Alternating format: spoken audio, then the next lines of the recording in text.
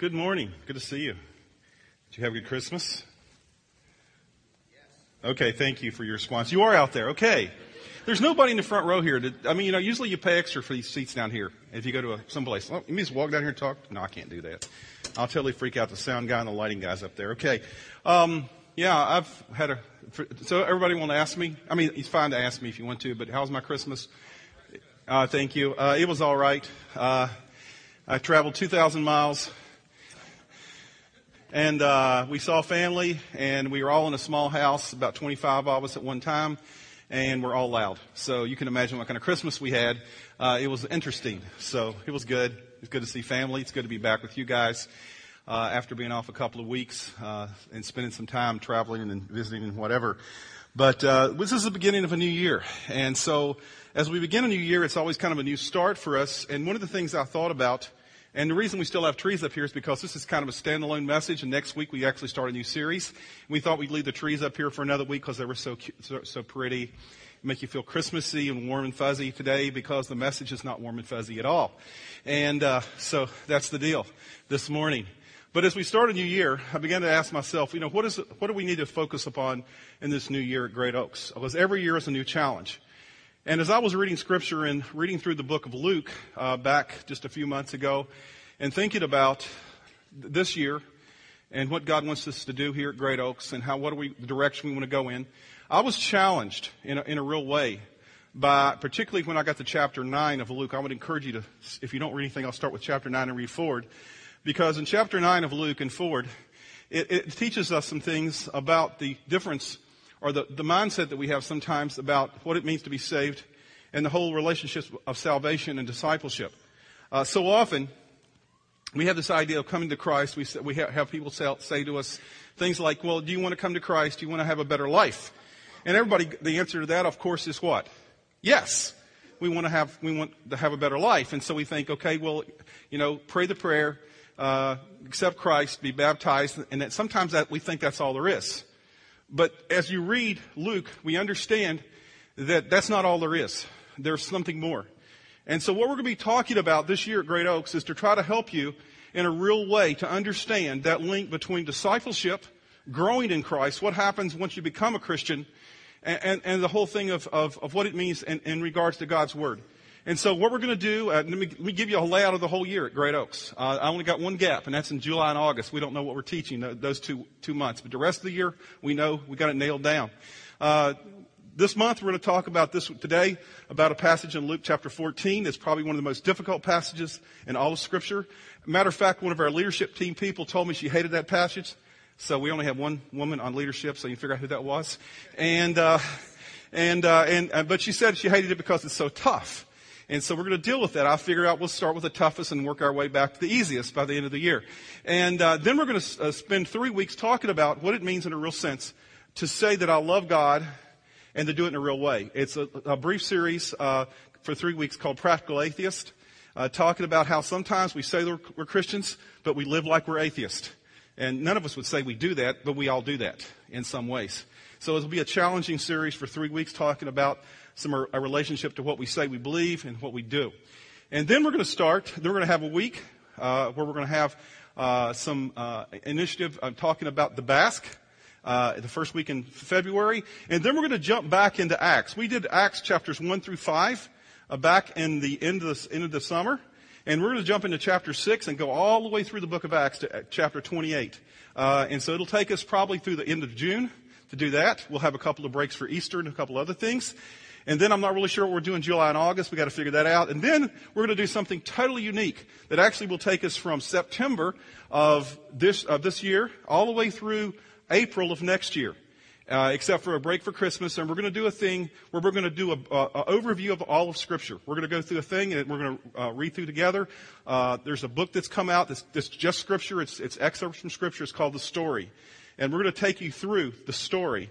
And it's actually showing you how the Bible fits together and all the different parts of the Bible. And so by the end of that 30-some weeks of going through that, you'll have gone through all of Scripture to understand what Scripture and how it fits together and all the different things. And I'm excited about that because so often we don't understand how Scripture is really a continuous story of God's love and His connection with us.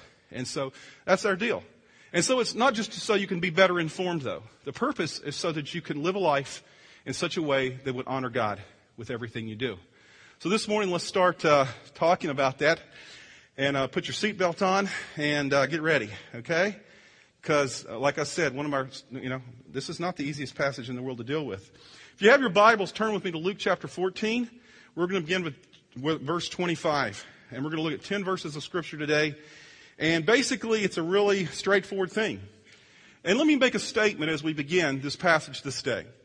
Salvation cost you nothing, but it cost Christ everything, cost God everything. But discipleship will cost you everything. Salvation occurs in a moment. You can become saved in a moment when you say yes to Jesus Christ. But discipleship takes a lifetime. Salvation is something that God does for you. But discipleship is something that you do with God. And sadly, what I've found over the year is that many people make a decision to follow Christ, but they don't always make a decision to live a life of discipleship. The result is that when people hit hard times, they become disillusioned. And they quit. And they give up on God. Because they think it's all about that decision about just life being easier. And I want to tell you, if you read Luke 9 through and the rest, several chapters there, and a lot of other scripture, you will understand that God never promises us that everything's going to be easier when we come to know Him. I mean, you may have heard incredibly dumb testimonies before, like, well, my life was tough. I came to Jesus Christ and everything was wonderful. I don't know what world those people live in. It may not be reality, though, because sometimes when we come to Christ, it doesn't always mean that everything becomes fixed right away. That's not even the life that Jesus Himself lived, if you look at His life. And so this morning, I want you to understand this, is Jesus is not a salesman as we look at Scripture. He's not trying to market anyone, sell anything, con anyone, and He wants us to be absolutely sure. And He's brutally honest with us about what it means to be His disciple. And it's more clear than any place else I found in Scripture in those passages of Luke, and particularly today in Luke chapter 14, verses 25 through 35, that He says this, a disciple is one who's come to Christ. There's not a difference between being a Christian and being a disciple. They're one and the same. Do you understand that? It's not like two decisions. Christ is saying when you accept Christ, you accept discipleship. You accept this life of living for God. And so He says a disciple is one who believes in Jesus, who worships Jesus, who serves Jesus, who follows Jesus, who obeys Jesus. Who lives their life in light of that belief. So in Luke 14, Jesus asks us this question: whether you really truly want to live a life of discipleship, because he lays it out what it is. Jesus does not mince words. And basically what He says, and as He goes through this, He says this one thing, He says it 4 times in Luke 14, verses 25 through 35. He says this: do not quit. If you're a disciple of Jesus Christ, you will be at times wanting to quit a lot of different things. But He says the disciple of Jesus Christ, because we have Christ and the Holy Spirit living in our lives, do not quit. And He says one of the reasons, and He'll show us clearly in the Scripture, one of the reasons we often quit is because we don't count the cost up front before we raise our hand and say yes. Because everything that matters is hard. And everything that matters is costly. And so Jesus says, do not quit. Now, let's look at the Scripture today. And the first point is this. Okay? I told you it's going to be real simple, straightforward. The first point is this: do not quit. Next slide. There we go. There we go. Okay. I must have put don't quit up there. Okay. Do not quit. The first part of the passage, if you got Luke chapter 14, verses 25 through 27, says this. And this is the great part of it here. If you read this, you're going like, oh man, this is brutal.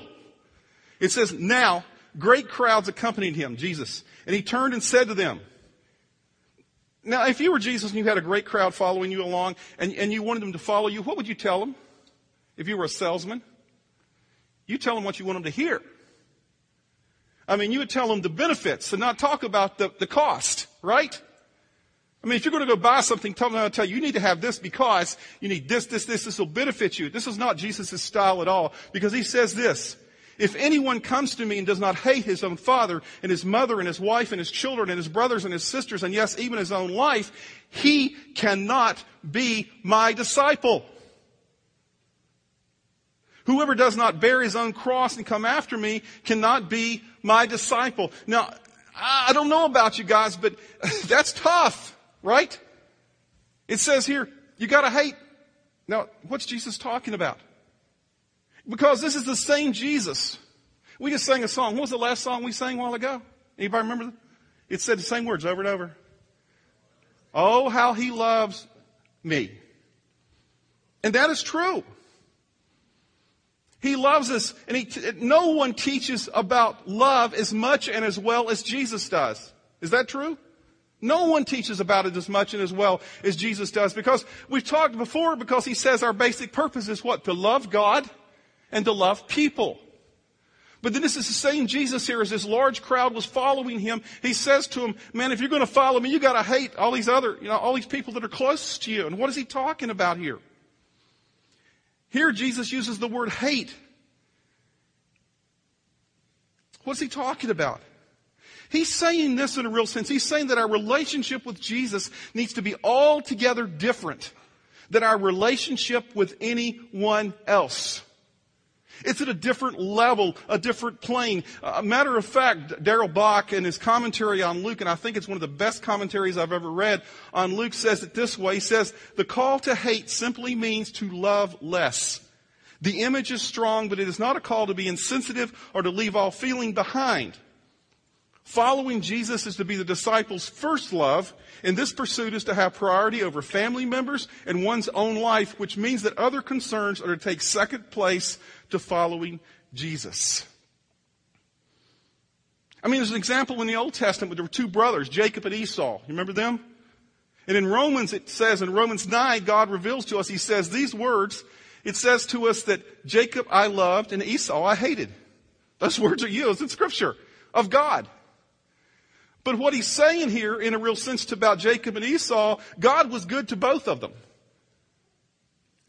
But he chose to work through the family line of Jacob and to put him in first priority, in a position of priority. And that's exactly what Jesus is talking about here.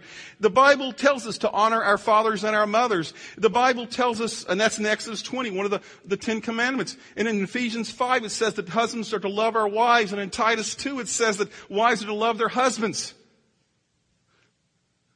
But Jesus says that love, that priority, is always for the disciple to be secondary to our love and the priority of Jesus Christ in our life.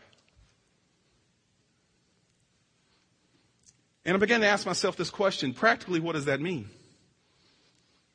And practically what that means is this, is that there will be times for the person who is a disciple of Christ, who has said, Jesus is my first priority, God is my first priority. There will be times when you will face relational pressure as a disciple of Jesus to quit being fully devoted as a follower of him. And that pressure may come from family. Some of you have experienced that pressure. I mean, you may have, married someone, or you may have been married before you were Christians, and one of you became a Christian. You became a Christian. I guess you're the ones here, so you're the Christian. And what it's caused is tension in your relationship. And I've known people to come to me and have this question, my husband or my wife, I've become a Christian, they're not a follower, they don't want to really believe in this. And the issue is, how do you deal with that? Because I've had one person come to me one time and say, my husband told me that if I don't quit going to church and don't quit doing these things, he's going to divorce me and leave me. What do I say to him?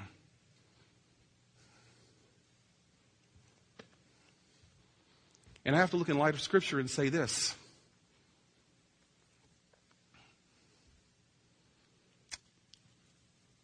I don't want a divorce. I do love you.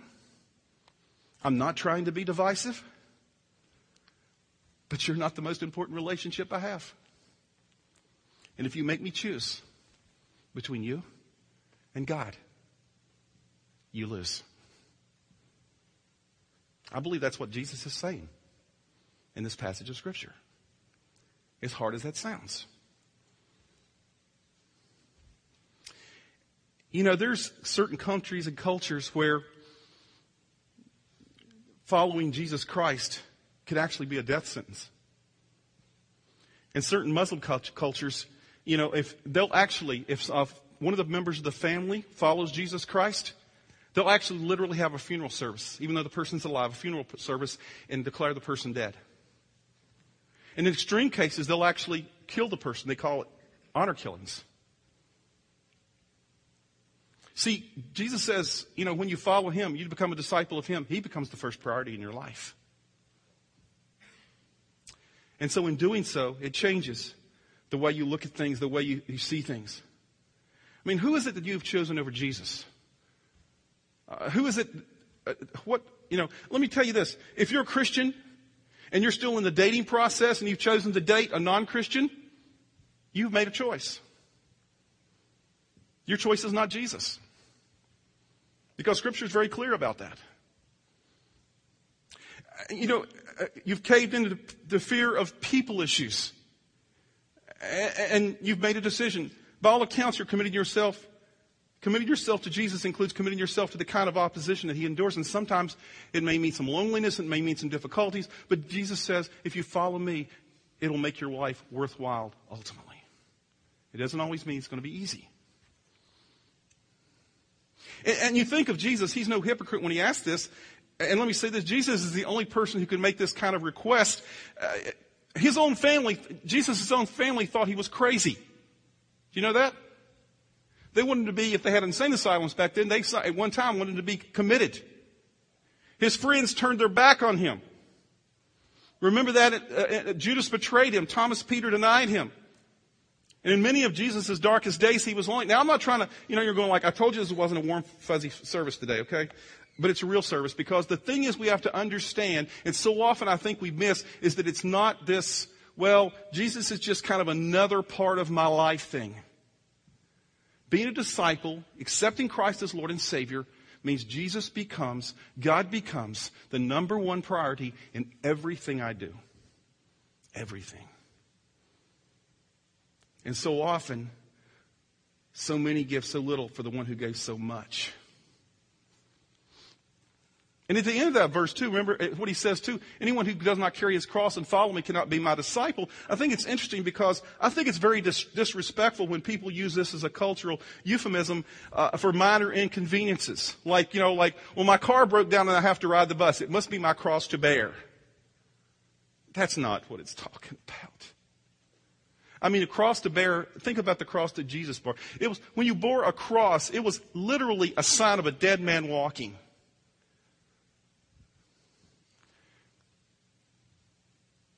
And that's what he's saying. He's saying, if you follow me, you die to everything else. It doesn't mean there's other relationships. Yes, he tells us to love our spouses, to love our kids, to love others. But the number one love in our life is God, his Son, Jesus Christ. And today we live in a consumer culture. And I found this to be true. And this is what, let me tell you folks, as I get older, some of you are not even close to being old yet. I mean, you think you are when you're 30 or something. I heard a 30-year-old the other day say to me, I'm getting so old. I'm going, yeah, sure. But as you get closer to what we call retirement age in our world, and I'm going I start asking myself, what's my legacy going to be in life? What am I going to do? What do I want to do? I've seen so many preachers kind of go on cruise control at the stage where I am right now. I'm 57. I know I look so much younger, but the thing is that, I'm going a few years from now, I'll be doing something else. I mean, I don't plan on leaving tomorrow or anything, so don't ask me, when I'm leaving. I don't know, whenever God tells me to. But the issue is I start asking what's going to be my legacy. And I've seen so many guys go on cruise control and kind of the last few years of ministry just kind of never challenge anybody, never rake any ripples. I'm going to make some ripples here, folks. I'm going to challenge you. I think it's God's calling to challenge me and myself and you to raise the level of discipleship in our lives. There would be nothing greater that 5 or 7 years from now, or 8 years from now, let's see, 8 years, yeah, that'd be 65. that there are people in this church who have committed themselves to foreign missions. People in this church who have committed resources and time and all kind of things to doing stuff for God that are just people that said, that doesn't make sense. Why would you do that? Just want you to get on cruise control. You're supposed to retire now. You're supposed to, it's all about you. But that's not what God called us to do and to be. And so I would just share with you this morning that we live in this consumer culture. And you don't, if you don't like a church, what do? You go to another church. You don't like the preacher, you go to find another preacher. You find someone to give you what you want, not what you need.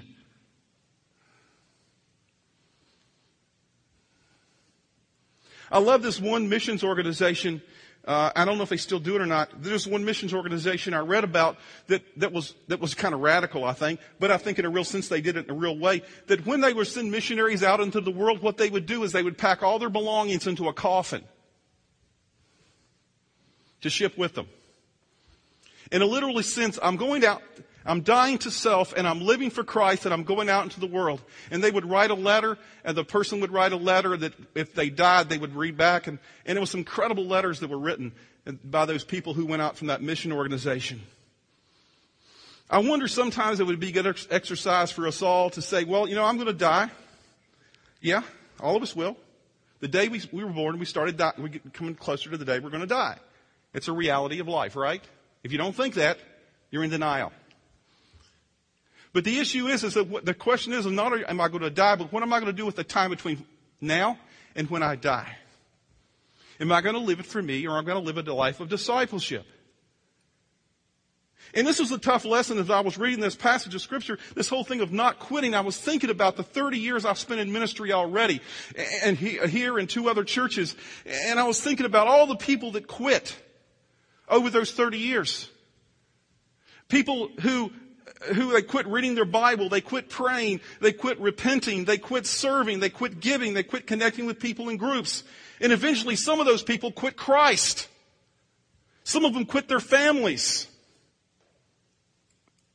And I'll tell you this, I know this for certain, not one of them who quit are happy. Not one of them is pleased and not one of them is going to leave a legacy that's admirable. The first thing that Jesus says to us, when you live a life of discipleship, it may be tough, don't quit. Point 2. That was the longest point by far, okay? Point 2. Don't quit. This got a theme going here? Don't quit. Jesus' second point, verses 28 through 30. For which of you desiring to build a tower does not first sit down and count the cost, whether he has enough to complete it? Otherwise, when he has laid a foundation and is not able to finish, all who see it begin to mock him, saying, this man began to build and was not able to finish. Jesus is saying this, before you commit to something, do your homework, make a plan. I need to say this to some of you. Some of you commit to way too many things. And what God is not saying, and what I'm not saying to you here is this, so you need to complete everything that you've committed to. Some of you need to learn to say no. Because it's more important to complete 1 or 2 things than to go through 7 or 8 things and carry it to incompletion. To be incomplete in what we do. See, Jesus says before you start something, do your homework. Make sure you've got a plan. Otherwise, you'll be like someone who says, I'm going to build something, and it gets started and it's there. I will never forget, while I was in seminary in Wake Forest, North Carolina, many, many years ago, when I first moved there was this guy down the street. I'd pass by his house every day. It was this little frame house. And I guess at one time he decided to side the house, to put siding on the house. And I was in that area for 3 years. And during that 3 years, he got one side of the house completed with siding. The rest of it had the old wood siding on it. And I kept thinking, I know how much it takes. My dad was a contractor. I've done siding. You could do the whole job in a weekend. But for 3 years, he had one side, and then he actually started one strip on another side. And he never finished it. It was just there. He didn't count the cost. He didn't count the cost in time and in labor and whatever. And I thought, well, eventually he'll do it. Well, I went back about 10 years later to go to something else in that region, drove by that house, and guess what? Still the same. I cannot tell you how many places in America you go to places that are uncompleted projects, unfinished buildings that are halfway built and they never finish them. Things like that all the time. In our life, so often what we don't do is we don't count the cost. And what Jesus is saying here to us is this. He says this, do not raise your hand unless you're ready to see it through to the end. Don't quit. So some of you need to say yes less. And all of us need to do our homework. We need to evaluate our lives and we need to ask ourselves these questions. What am I capable of? What can I afford? What can I do? What are my priorities? Because if I raise my hand, according to Jesus, what we're supposed to do is we're supposed to complete our project to the end, if at all possible. A disciple is that kind of person. Jesus is not asking you to do everything. I mean, we got some options in the church. I don't expect everybody to be involved in everything. Mike Hazelbush, I see him out here before the service. Man, he's committed to Basque right now. He's like Basque ready. The Basque. Mike and Tina and that family and some of you others, you're involved in that. I really don't expect you to be as excited about Yolanka as I am right now. Okay? It's all right. It's all right. I love the Basque. I'm kind of cool. It's, in a month and a half from now, I'm going to Africa to visit a tribal village, a place I've never been before. I'm excited about that. There's lots of ministries in the church. I mean, I'm not equally excited about every one, but they're important because there are people in the church who are committed to that. And we're going to encourage people in that. It's all right. But the issue is, Jesus tells us very clearly that you need to ask the question beforehand, before you do something. You need to evaluate, count the cost. Now, women, don't take offense at what I'm about to say, but this is just hold in for the whole illustration here. Otherwise, you're like a woman who is all about a wedding, but not about a marriage. You're like a woman who comes to her wedding day, and she goes through her wedding day, and then once it's completed, she looks at her groom and she tells him, "We're getting a divorce today." And he's looking at her and going like, "What? I thought we were in this for the long haul." And she says, "Well, I really look good in white, and I really enjoyed my photo being taken, and I have an affinity for cake. And it was nice to see everybody. I really love the wedding thing. But this 50 years, this commitment for 50 years the preacher's talking about, I'm not really into that." See, there's this metaphor in the Bible, it's in the New Testament, that we're, as disciples, are like the bride of Christ. And the sad thing is, and Jesus is our groom, and some of us just want to have a wedding. We just want to get saved, but we're not in it for the 50 years. See, getting married is easy in perspective. 50 years of marriage is hard. Anybody want to stand up and give a testimony to that? I know some people who could do that. I've been married 30-some years. I'm trying to remember how many. 30-something, 32, I think. But the thing is, it's even in a good marriage, it's hard. The wedding was easy. Even though during the wedding you think it's terrible. No, that's easy. I mean, the thing is, some of you may have raised your hand for Jesus at youth camp, or you came forward, or you got baptized, or you prayed the sinner's prayer. Great, you got married. But now it's 50 years of hard work, of living a life for Christ. That's the life of discipleship that Jesus is talking about here. And see, Jesus is making this clear up front. Here's the people coming to him, seeking him, and he said, "Hey, this is the way it is. It's about the rest of your life." Jesus doesn't want a percentage of your time. He doesn't want a percentage of your money or a percentage of your devotion. He wants all of you. All the time. So Jesus says, if you do not count the cost, we will be like people who get halfway through something and quit. Because we haven't really counted the cost. Point number 3. Guess what this point's going to be called? Don't quit. Okay, you got it. Y'all sharp. Y'all catch your own really quick. Don't quit. Don't quit. Verses 31 through 33. Or what about the king going out to encounter another king in war? Will he not sit down first and deliberate whether he's able with 10,000 to meet him who comes against him with 20,000? And if not, while the other is yet a great way off, he sends a delegation and asks for terms of peace. So therefore, any one of you who does not renounce all that he has cannot be my disciple. Another analogy, saying the same thing he said in the last one in a different way. He says this analogy of this king, he's going to war, and he doesn't even talk to his advisor. He just decides he gets mad at the other kingdom, he decides to go to war. And then all of a sudden he goes like, well, maybe I need to go and send some people out to talk to these folks to see, what we need to do. Since I'm mad at them, and I want to go to war, and I only have 10,000 soldiers and they have 20. So what am I going to do? And his advisors come back to him and say, King, I think this is what we need to do. We need to surrender. And he's going, what? See, he didn't really do his homework. And if you don't do that, you're going to quit. And some of us have already quit on a lot of things. It's that time of year. I mean, how's that gym membership going? You've not quit yet? But a lot of people, man, I was surprised. No, I was not surprised. The other day, a couple days ago, I went back to the gym for the first time since Christmas, and it was all these people I'd never seen before. And if I was a betting man, which I'm not, I would have probably bet you that a large number of those people I will not see in 2 months. Happens every year. Happens every year. I mean, how about your New Year's resolution? How's that going? What have you already quit on? I mean, is your life a series of motivated moments and then quitting? Disciples don't quit. That's what Jesus says.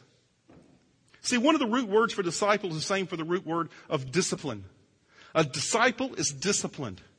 They count the cost. They only do what they can do and understand that they have the power to do.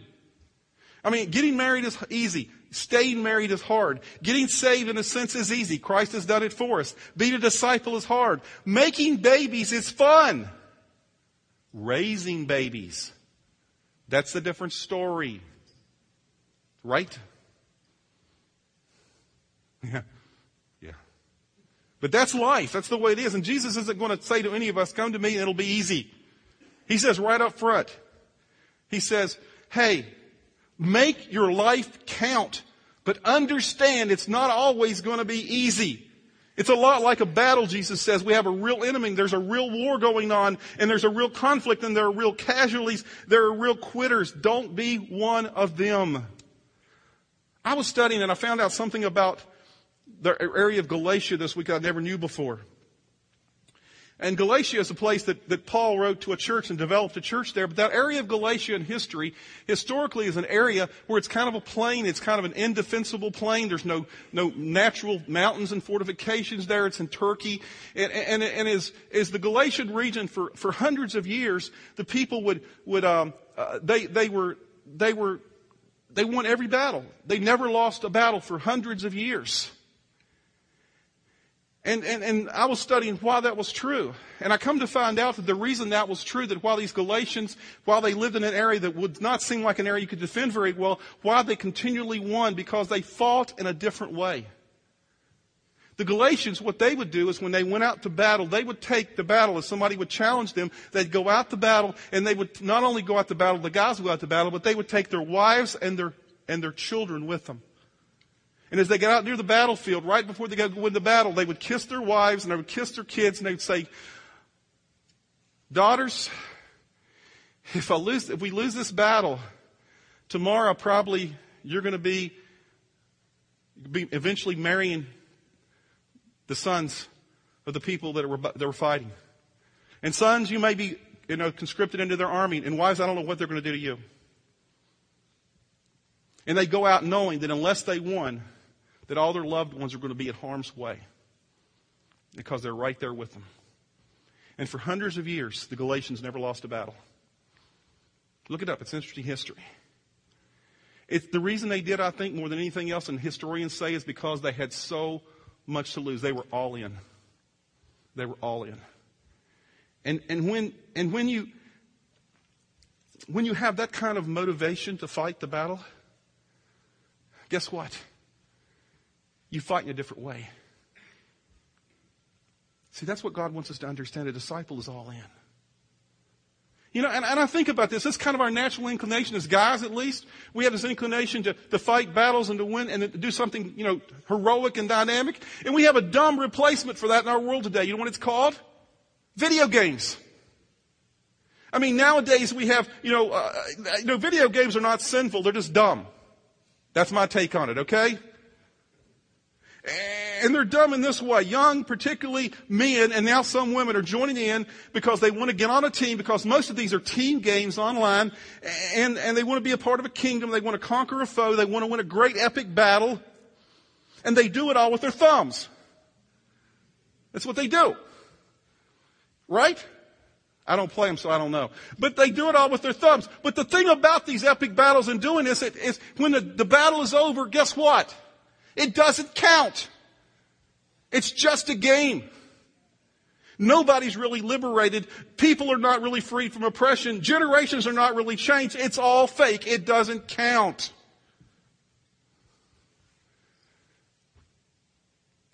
You want to do something with your life? Get off the couch. Unplug the electronics. Give your life to Jesus. Find some other guys and do something significant with your life. Leave a legacy for generations, not just a high score on some dumb game. It's amazing. A whole world filled with guys who want to be on a team, go to a war, defeat an enemy, save a princess. And that's the story of this book, the Bible. God wants us to be a part of His team and do something that's going to make a difference in our world, not just for now, but for eternity in people's lives. Let's make a commitment to make a difference. Now, everyone who plays video games, you hate me right now. I don't care. Because I'm on God's team. Now, if you want to play, I'm just saying, hey, think about this. That's got to be the attitude we have, that we go forward or death. Last point. Let me ask you what it is. Do not quit. Don't quit. Okay? Verse 34 and 35. Salt is good, but if salt has lost its taste, how shall its saltiness be restored? It is of no use either for the soil or for the manure pile. It is thrown away. He who has ears to hear, let him hear. Jesus says the disciple is one who's supposed to be salt. What does salt do? Salt flavors. It enhances. It preserves. That's what salt does. That's what our job is. We're supposed to be that way. I know the junior high just studied that, right? Y'all last week? I understand that. I'm going I didn't plan this on purpose. This just happened to be where it is. Okay. But the issue is, we're supposed to enhance. If nothing else, he says, if nothing else, I'll throw you on the manure pile and become fertilizer. Isn't that a great visual? That's what Jesus says right here in Scripture. See, worthwhile living is something that you commit yourself to. So how's it going? What are you doing with your life to make it count? Because Jesus has given us the opportunity to make our life count. To make however long we have here, whether it be a year or 5 years or 10 years or 50 years or 100 years. Some of you, well, I doubt many of you have 100 years. But the issue is that long, whatever time is, to make your life count. And God wants us as a church to make our lives count together and to make a difference in this community. That is why a few weeks ago in the service, and I said this and I'll say it again, ultimately it's not about us, it's about us serving God in this way that it enhances, it flavors, it changes the community we live in and the world, the greater world. And my hope and my prayer is that eventually we'll get to the place in our church as we pay off our debt, as we get out of debt, that we won't spend all our resources on us, but we'll spend most of our resources will go out the door to serve our community and our world, to reach people for Christ, to be a part of God's team.